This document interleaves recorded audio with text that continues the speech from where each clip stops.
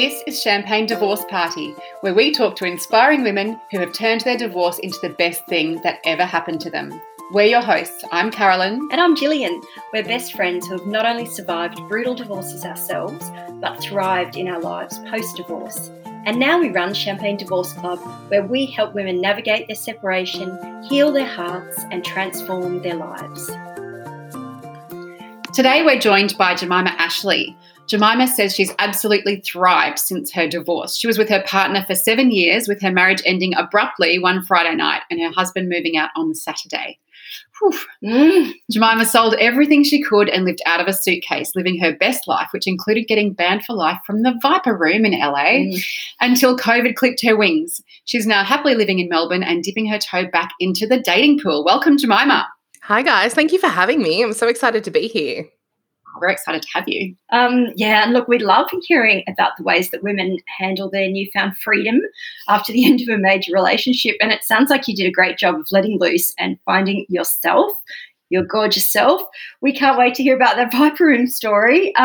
But let's start a little at the beginning. Hey, can you tell us about the marriage you were in? You know, how long were you married and how old were you when you met? So I was 26 when we met. So it was kind of like the perfect dating age. And we were together for, just about 7 years. And we were married for only 10 months. Wow. Well, at least you worked out early. 100%. I mean, these women who are like, I was married for 40 years and it all went badly. I was like, oh, thank God I dodged that bullet. Thank you. Sort it out, get it done. Yeah. How would you, obviously you were together for a little while though. So how would you describe your relationship? It was really good. I thought it was really good. Our marriage was, our relationship was really good. We met through mutual friends and we had the opportunity to connect socially for a very long time. So we were just very much friends for 3 or 4 months. And then, it was just like we hung out one night alone. I was like, oh, this guy who I think is so cute, I might die just by looking at him. I was like a little like the cutest guy in the entire state. We kissed one night and it was kind of this what I felt like was a happy ever after.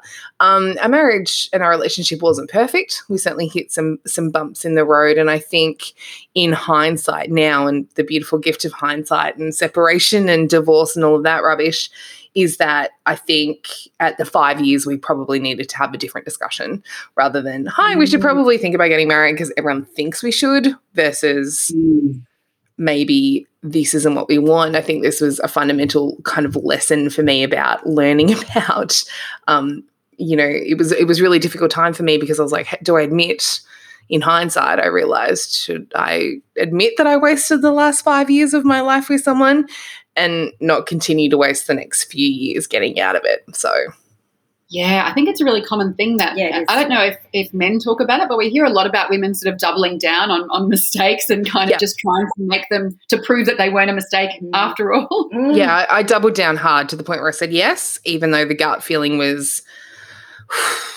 are we sure we're doing this? And it was honestly at that point, like our careers had changed and we weren't the people that we were in our mid-20s. Like we were babies when we met. Like we're in our 30s. Everyone's like, when are you getting married? When are you having children? And it was that pressure to then jump in and put the ring on it and walk down the aisle and all those things. I was like, I don't want to do any of this.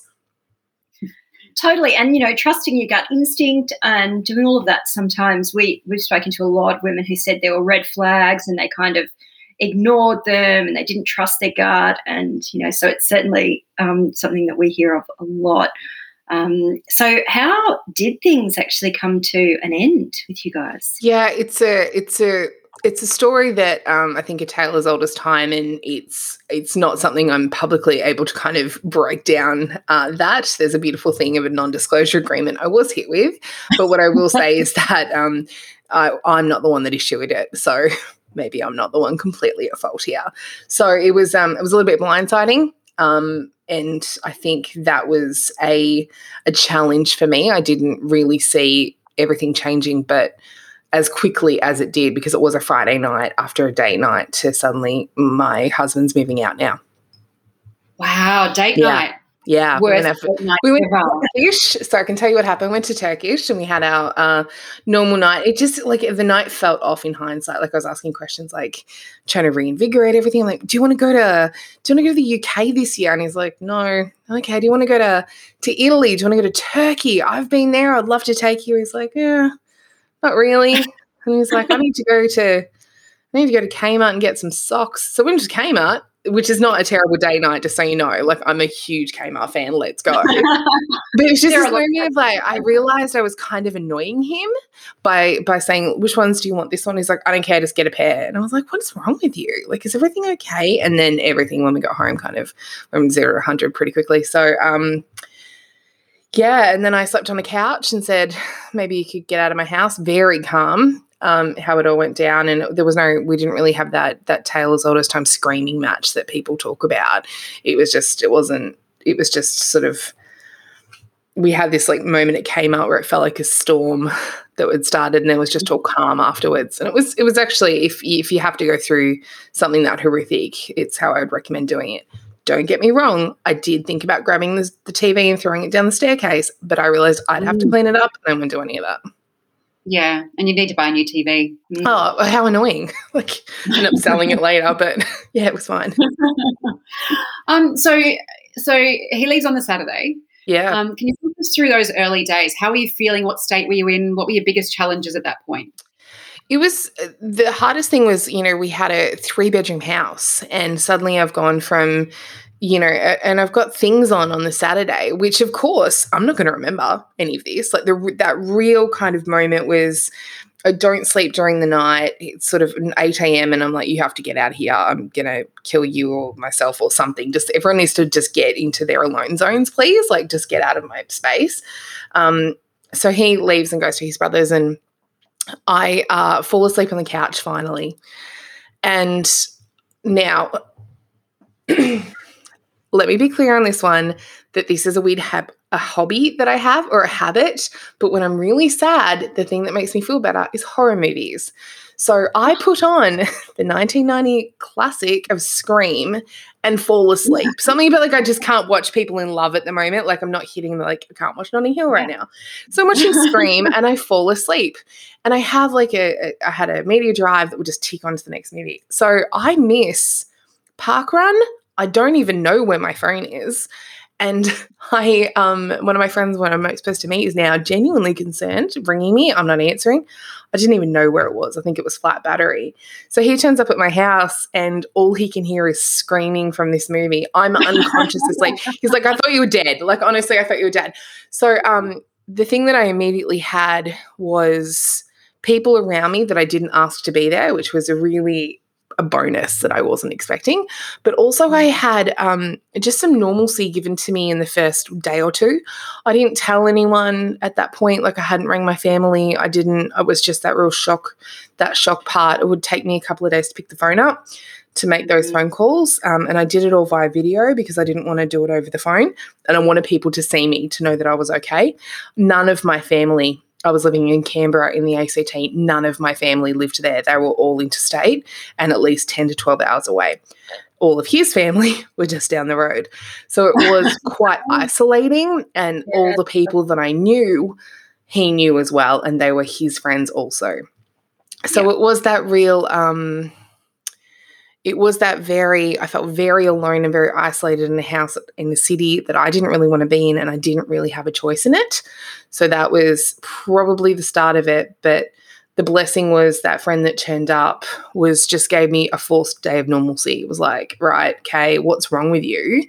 And I was like, how do I even put what? I don't even know what's happening. Like, because you are in an absolute state of shock. And as most people will tell you who go through this, there's not a day, it's not clear defined days. Like, I don't really know what happened in the next couple of days. Yeah. Yeah. It all blends together. Yeah. I definitely can relate to that. Mine was very sudden, and it was such a shock, and I don't know what I did. I mean, I did call you, and I think, well, unlike you, Jemima, I think Jill, we watched a lot of 30 Rock. Oh, great show. Tina Fey will fix anything. I get it. Yeah, we weren't into romance either, but we certainly watched a lot of comedy. So then you went overseas. How did that happen? Yeah, so I really, about 3 or 4 days later, my best friend, who again lived in a different state, would text me every morning and she would check in and she'd ask me 4 simple questions. Have you had water? Have you had a shower? Have you had coffee? And have you had food? And I'd get that at about 11. And I had to message her back and say yes to those. So it was like she kept me on this, I'm going to need you to get off the floor, have a shower and just drink some water. I don't care how much it is, just make sure, because she can't be there. And that desire to protect and to love, and that was her only way that she could do anything for me at that point.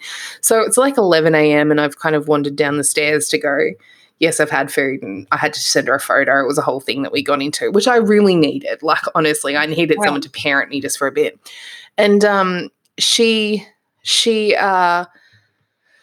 walked down the stairs and I stood in the kitchen, and I remember the moment is there are really defining moments of your divorce. And I think there are moments where every woman will say to you, and probably men, not that I've asked too many men this question, but every woman was speaking to is like, I know what you're talking about. There's probably like a handful of times where it's so clear, like it's that before and after moment. It's never gonna be the same again. It's kind of the first one. The second one was, what the hell is going on for me? And I stood in my kitchen and I stood at this bench and I looked at the kitchen table, and the first thought was, I fucking hate that table. And I looked around and I looked outside and I was like, I fucking hate this house. And it really clicked for me at that second of how much of my life is a compromise. I'm now realizing that, like, I'm pretty bright, but honestly, this was kind of like, I was like, oof, the flags, the things that I should have recognized earlier, that gut feeling, none of my family were there. The only friends that I had were mutual ones. My best friend wasn't here. My sister isn't here. I don't really like my house. I don't like this life. Like, I was like, what is going on? And it was just this blindsiding moment, because I advocated and I spoke so highly of choosing a life that you want and that you're passionate and that you love. And suddenly I'm like, the fuck is going on? I'm sitting in my kitchen being like, I don't want to do any of this. And it was this moment I was like, if I could do anything, what does that look like? Now, as we all know, when you go through a divorce, there are moments where you should not make choices. So I decided not to make that choice, but I did know it was one choice that I was going to be making shortly. So I literally packed everything up and I sold everything that I could. And my gut feeling was, I need to go to Hawaii. It was the middle of winter and I was like, I'm going. I'm doing it. And my family went, we'll take the cat. It was the only animal I owned. There was nothing to tie me to the country. And I was like, I knew that I needed to know who I was again, because in that 7 years, you become part of an entity. And I suddenly realized that I wasn't even represented in that entity anymore. Mm-hmm. So you lost yourself. I had no idea who I was anymore. And I thought the only way I can do that is also the looks and the people of like, you okay?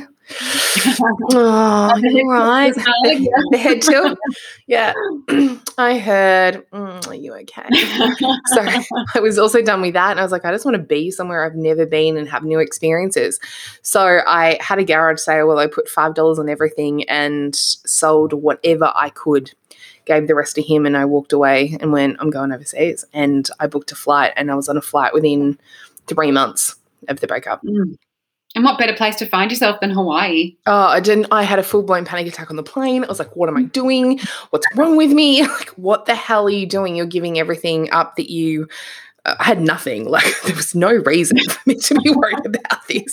But I was like, I'm checking into a hotel in Hawaii. I was like, I don't even know Hawaii. What am I doing? And it was just like the first 5 days, I was like, got it.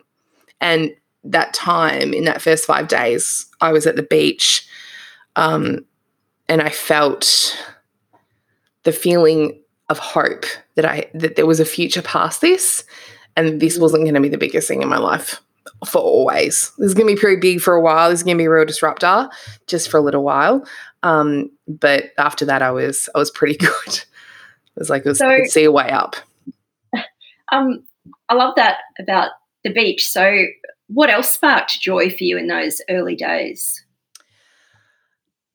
Embarrassingly, kissing other people really helped immensely. I'd be embarrassed about that. Because there's not much that sparks joy for a little while, is there? Because it's so, what no one tells you how boring divorce is. Hi, we're just going to get you to fill out, it's so complicated because it's the worst breakup you'll ever have. You're fetal for 6 months and then someone sends you an invoice. Like, it's just not fair. You're like, this is ridiculous. So for me, it was just sleep was big, and just learning to rest when I was tired because I tried so hard to push through for so long. Food, amazing. Video calling other people, kissing random really attractive men. That was an exclusive yes for me. And then I bought a new vibrator. Things felt better. That's always a good idea. Yeah, 10 out of 10 for that idea. That was great. Totally. I'm with you there, girlfriend. Yeah. And so what about, you must have had some fears at that point in time as well. What was going on there? It really was that, I took myself out of an equation of at 33. Like, I was like, all of the things what I felt like I'd worked for, the education, the career and things, I took a real year out. And I was like, what does this mean long term? I'm also living off some money coming in. I'm very fortunate that I have a career that I can do from a laptop, but also it wasn't a full salary. Like, it was not a full salary. I also owned a house in Canberra, so I was trying to figure out like what I was going to do with that. And I had tenant issues.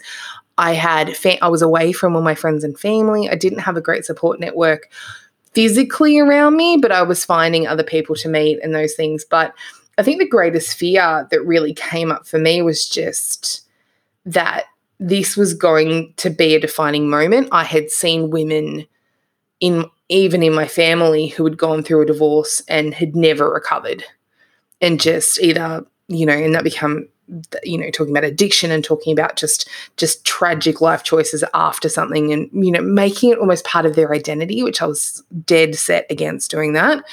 But also just how this was going to work. I didn't have a plan. I had a ticket to go to Hawaii and then a ticket to San Francisco, and I was like, I'll figure it out. So there were some real fears, but I think all of them were legitimately correct, and probably it would have been dumb if I didn't have them. Yeah, they sound like perfectly justified natural fears. Yeah. 100%. And so, you just sort of touched on that you didn't really see what your future looked like at that point. No. Did you have any inkling? Did you have any kind of desires of how you wanted it to turn out, or any idea of, what you hoped might happen, or were you just completely blank after the next few days?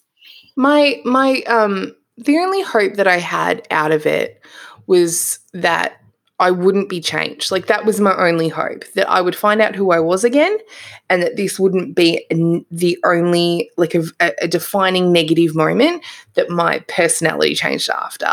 And I'm proud to say that after 2 and a bit years now, or about 2 years, 2 months now of separating, I'm good. Like, I feel like I'm the best version of myself, and that I am happier, legitimately happier than I've ever been. And I know we'll talk about that more in a minute. But what was interesting to me at that time, and probably still interesting to me now, is that when you separate with someone, you aren't just divorcing or separating from that person. You're actually separating from a future that you thought you were going to have. So the grief for me wasn't about, I'm not with him anymore, I'm not somebody's wife anymore. You lose the person who legitimately has to give a shit.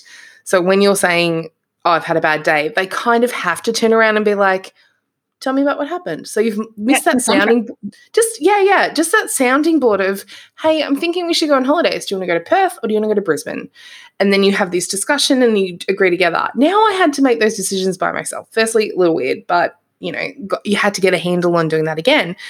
The other thing that really kind of, so I'm grieving this kind of future that I thought I had, and I didn't know what it was going to look like. But that future for me, I was like, it's overseas. I'm going to live in LA, I'm going to live in New York, I'm going to get a visa, it's all great. And then COVID happened. And not only did my divorce then take another 8 months longer than it should have because of COVID, it also meant that I was suddenly pushed into a location that I didn't really want to be in. And don't get me wrong, Melbourne is better than Canberra, but it wasn't my plan. Sorry for those Canberra. Yeah, I love you guys. You know I love you. I do love Canberra. I was back there this week, but I legitimately, in the middle of May, have frostbite. So no, hard pass on that. But I haven't so actually. Can you take a step back for a second, because before COVID hit, and you were forced to come back to Australia, there was a Viper Room story that we do need to just shoehorn in right now. Yeah, I knew we were coming back to this as well, for sure. So I had these great moments where I was very lucky that I'm connected quite strongly into the business world. So when I went to other cities, I was able to connect with people that I knew through other people. So I was often kind of given that invite, a friend of a friend would invite me to something. So we'd meet a heap of different people, which is incredible. I did this around the US. So my kind of home bases were LA and Austin, Texas, and I'm so feminist and liberal. So I'm surprised that I liked Texas, but it turns out it's the most liberal place on the planet. So that's why I love that. Wow. And I met so many cool people. I got to go to Canada. I did road trips. I hired cars for long periods of time. It was just, I lived literally out of a suitcase. One of my girlfriends says to me, I'm going to come and meet you. Let's do a couple of weeks in LA. And I was like, let's go. Here's the thing about LA. You never quite know how your night's going to go. So after we have dinner with one of her acting friends, I say to her, listen, about a mile up the road is the Viper Room. And I have always wanted to go. And she said, let's go. We are standing on the corner and there is a guy, and I like to think I'm funny. So there was a guy holding an amp and a guitar case. And I said to him, it's about 11:30 at night, and I was like, are you in a band? He laughs and he's like, yeah, I am actually. And he said, we're playing at the Viper Room tonight. Me? Oh, really? We're about to go and get tickets to your show. I'd never knew who this guy was. I had no clear idea who he was. I have no singular idea. And he's like, oh my God. So he gives us these tickets. Free tickets to the show and VIP passes in. We went to the bar. We have a couple of drinks and I start talking to another Aussie. I'm not going to give any more information than that. And I probably won't ever give any more information than that. But this person and I hit it off extremely well. And to say he was an NRL player would be incredibly accurate. And to say he was so hot, I could barely stand the conversation is even more accurate. So we get along really very well. And there's no nice way to say this, and I feel like we're among friends. So we decided to have sex in the bathroom, which seems brilliant. Well, he's an NRL player. I mean, that's... Well, we're not silly about it, right? And I'm like, I'll take the opportunity. This is going to be fun. Anyway, long story short, we broke a sink, which came off a wall, flooded the bathroom. Oh. Now, at this point... Well, washing your hands, I imagine. Obviously, we were just in there thumb wrestling, if you will. And it's so flooded, we were like, oh, that's funny. And we put our clothes back on, which are soaking wet, right? Like this is not subtle in any way. So we just closed the door. We're like, that's not our problem. Close the door while the bathroom's flooding. Anyway, the security guards come over and say, excuse me, did you have anything to do with the flood? And we were like, no. Looking like drowned rats, the only two people in the entire place who were very wet. And I'm like, never been to the bathroom in my life. What are you talking about? Anyway, we got thrown out and they had photos of our licenses. So I actually have a lifetime ban from the Viper Room because of that night. That is a story worth waiting for. Yeah. And again, amazing. Healing isn't linear, so do what you have to do. And also, like, you're in LA, live your best life. Anyway, I saw that guy a few months later on the front cover of a magazine getting a divorce from his wife. So, not shocked. Shocking, yeah. I was blindsided by that. Legitimately didn't know he was married at all. I do love, though, that I think, what you're saying is accurate, that healing isn't linear, and also sometimes one of the best ways to heal is to have a caper or two, to have an adventure, to just like go do stuff that you probably wouldn't have done 6 months before. Oh, and this is not a conversation, one, I ever thought I would have, but two, I would ever promote and be like, this is what happened. But I think this is the reality of the things that I never saw. I saw people talking about like divorce is going to change you and don't let it. And you have to look at it like water. Like, fuck no, it's so hard. No one ever, but it's also so boring. And it's also so generically crap across the board. You were living this moment of hell that just won't seem to end. And there's another discussion about who owns the fucking cutlery set and who owns the thing. And, you know, my cousin's wedding's coming up. She said she still wants you to be there. Are you going to, I won't do any of that. Someone dies. Do you go to the funeral out of respect? Like, this stuff doesn't end, and it just kept going. And no one tells you this.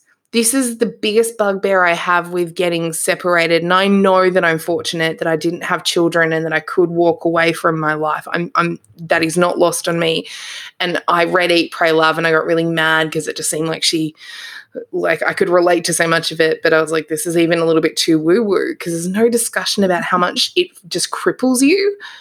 And whatever you need to do to get through that, as long as you are not hurting yourself or hurting anyone else, go and do the thing.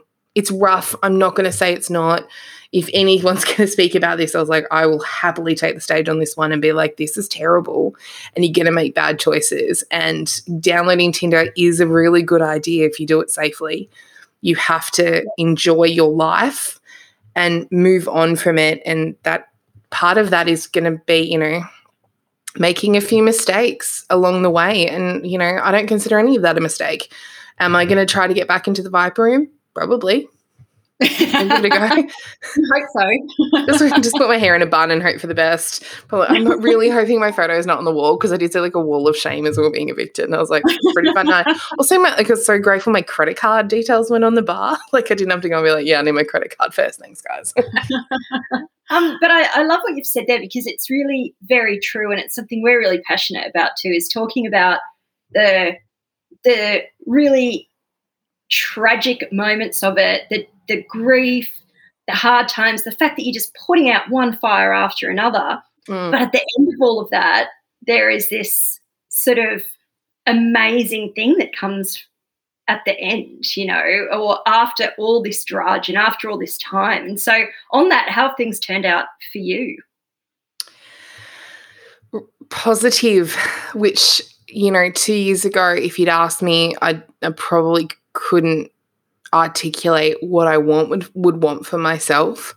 And I certainly dealt with more than my fair share during COVID. I was in Melbourne, which is, as most people are aware, was the most lockdown, like the hardest lockdown in 2020 happened in Melbourne. So I moved to Melbourne. I got stuck in Australia. I came back for Christmas to the bushfire situation, which is why I ended up staying, because my family's property was affected. And I was like, I'm going to help you guys build fences for a week for an extra month. It's totally fine. Wasn't fine by that point. It's February and the world's kind of changing so rapidly, and my flights and everything were cancelled. So I found myself living in Melbourne in an apartment and just finding silence for the first time in 12 months. And that for me was actually the biggest godsend. So I went back to Canberra. This is kind of fortuitous that we're having this conversation now. So the home that I left sort of 2 years earlier and was currently, you know, 2 years ago, Jemima was packing up and dealing with the mess and that, and, you know, just all the bits and pieces and the cutlery sets and the dinner sets and the whose Tupperware is this, and oh my God, who the hell gave us this present? This is ugly. I was dealing with all of that stuff, and now I went back last week, and I don't even recognize that city anymore. Like, I've grown and developed so much that I looked at this and I thought, I feel like I was looking at an older, like a sort of out-of-body experience of this town and going like, I can't believe I lived here as long as I did. My life now is, I have more money than I thought I would ever have in my entire life. My career is thriving.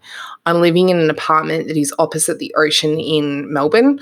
I get to go every night and put my feet in the ocean. I get to run along the beach where I was landlocked, and I'm such an ocean baby. Like, I just need to be near water. I am healthier and happier than I've ever been. I don't have it figured out. I don't have the big plans. And for 2 years, I've really been at the whim of the circumstances that have hit me and not maybe driving as much as I previously have. But I'm now fixing that, now making that the priority of I could do anything now that COVID seems to be taking a chill. She seems to have at least left us alone a little bit in Melbourne. I've just got my freedom back and I've got a new life that I never thought I would have. And I'm so incredibly grateful for everything that I went through to the last 2 years, because without any of that, none of this exists. Wow. Yeah, that's magnificent. That is. I think I might have something in my eye over here. That is. It's okay. It is really amazing to hear that, and so good. Yeah. Well done. And we're big believers in. Well, we like to say, we turned our divorces into the best thing that ever happened to us, and it sounds like you've done the same. I mean, if you look at it the right way, it's such an opportunity for growth and for reassessing what's important to you and what you really want for your life. And it sounds like you've done a spectacular job of that. And it's not easy. Please don't let me sound like I'm skipping over tears, because it's a lot of tears, it's a lot of work, and it's a lot of admitting to yourself, I might blame my ex-husband for some stuff, but equally I played a part in all of this. So what's my responsibility? And talking to yourself about that is not fun. Having conversations about how not to ruin future relationships and future marriages and future even, friendships and friends with benefits with people. How do I not bring my issues into those sort of things? Like, this is the stuff that you have to deal with. And one of the things I see so frequently is people jumping into fresh relationships. And I was like, oh, that's really dangerous, because you're not learning anything about yourself, and you're just replacing the person with someone else and trying to fix something that's bigger than you think it is. So that time and that work's so valuable and so necessary to be the next version of yourself. Yeah. I think, we also see a lot of women focusing on what's wrong with their ex. And the problem with that is that's no longer your problem. That's no longer your business. That's now somebody else's problem. All you can do is we all have a role to play in our breakups, whether it's stuff that we accepted, whether it's stuff that we contributed. Nobody is innocent, and we all have opportunities to take what we've experienced and learned and move forward in a way that's constructive for us. There's a Facebook group that I won't name that I'm a little bit obsessed with, just from a market research perspective, with women who have been through divorce, and all they do all day, every day, is talk about what their ex is doing. And it makes me crazy. I just did the biggest eye roll, which I know is going to translate onto a podcast, but I was like, oh my gosh, because what are you learning from that? Yeah. Well, and where do you heal, and where do you go inwards and look at the things that, you need to do for yourself, and where do you learn about yourself? And eyes front. Yeah. Stay in your also, lane. How does it help you just sitting there obsessing about that person? And don't get me wrong, you might, none of us here, I'm sure I might just be totally outing myself, and I apologize if I am, but none of us here haven't just been like, I'm just going to go and check his Facebook. Maybe it might be like a 6 year or 2 years later, you're like, I had a sneaky look recently and nothing's happened for over a year. And I was like, maybe he died. Who knows?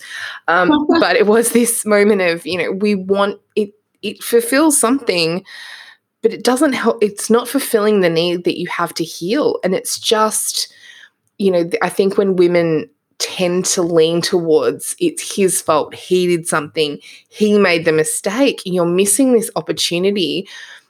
And yes, maybe it is their mistake, maybe it is, but you're involved in this too. What did you not see? What did you not notice? What did you let slide for the 400th time? And also, how is this going to affect your future relationships? Because if you're going to, how do you grow from this? How do you stop this from happening again? And I think I read a quote about divorce and about, because it's such a supremely shitty time in everyone's life, is that one day it just won't be so bad, but make sure it's not the same. You're not having the same divorce in 2 years' time. And you should, if you look back at, I wouldn't even date my ex now. Like, the person, if I met him now, was like, hey, what's up? And he's like, hey, you want to go on a date? I'm like, no, cute boy, absolutely not. Like, I'm so far developed through that personal shitty journey that you have to kind of go through to be a better person that I don't actually think he's my type anymore. Oh, 100%. And, I was married or together with my ex for 16 years. And, I think of the person I was at the beginning of that 16 years and then the person that I was at the end. I mean, it's absolute worlds apart. And, it's hard. It's sort of hard for you to grasp what's going on, and you think, my God, how did this happen? And then it's like, well, wow, how did it not happen? If you're not evolving together, it's like no surprise really that it happens, because we're so different in that period of time. So it's so dangerous too, because I think we've created this society that has romanticized relationships, and this is a lot of the work and stuff that you go through, and that people say like, oh, it's the first question people ask me, are you dating? I'm good, thank you. How are you? Business is going well. I'm very happy. Yes, I just went on a work trip. It was good. I enjoyed it. The cat's well. I've got my own house. Am I dating? Yeah, that's not even on the no, I'm not. No one's rocking my world, but no one's destroying it either. It's kind of the throwaway line here. But we've romanticized this idea of a relationship as being the be-all to end-all, and I think we're starting to kind of turn that corner now. Our grandparents never got divorced. I'm like, yeah, because my grandma tolerated my grandfather hitting her and tolerated his infidelity and tolerated bullshit that I've over, and they, I had a man once say to me, this guy was such a winner, such a good date. He was like, I like the old-timey values and how old people, like older women, used to take care of men. I remember my grandmother pulling me. Yeah, right. Like red flag. I'm like, I'm out. Old Jemima would be like, we're getting married in the fall. New Jemima was like, absolutely not. And my grandma pulled me aside, and she used to say, don't ever do things for a man. Make them do them yourself. Like our grandmothers told us to not do the things that they had been tricked into doing because it was a socially acceptable thing. So I think this is starting to become, and part of the reason I want to be part of this conversation is that we're just having this big turn, and strong women are able to get divorced now and be like, this sucks. Not going to say it doesn't, but it's actually probably going to make you a better person at the end of the day. It's going to get easier. That's a great line to start wrapping up on. Thank you so much for sharing your story with us today, Jemima. Do you mind if we fire fast 5 questions at you to finish us off? Okay, I got this. Okay, let's go. Right. There's no wrong answer. What's the hardest thing about divorce? Telling other people when they don't know, and they say like, oh, how's your ex-husband going? You're like, I don't know. He's dead. But not really. All right. Who got you through your darkest days? My best friend and my sister were incredible. What's been your proudest moment since divorce? I bought my own house. So I bought my second property at 35. Ooh, well done. And what's been the biggest gift from your divorce? Freedom. I can make every decision for myself now, and I've learned to trust my gut on those as well. And what advice would you give someone going through a tough breakup right now? It's so cliche, but it gets better. It just, you have to do the work right now, darling, whatever's happening for you. And if you're thinking about getting out, do the work to make that happen. And it sucks, but it's worth it. Amazing. Thanks again for joining us, Jemima. You've been incredible. And, you truly sound like someone who's turned her divorce into the best thing that's ever happened to her. Cheers to you. Thank you, guys. I really appreciate it. Thanks for listening to Champagne Divorce Party.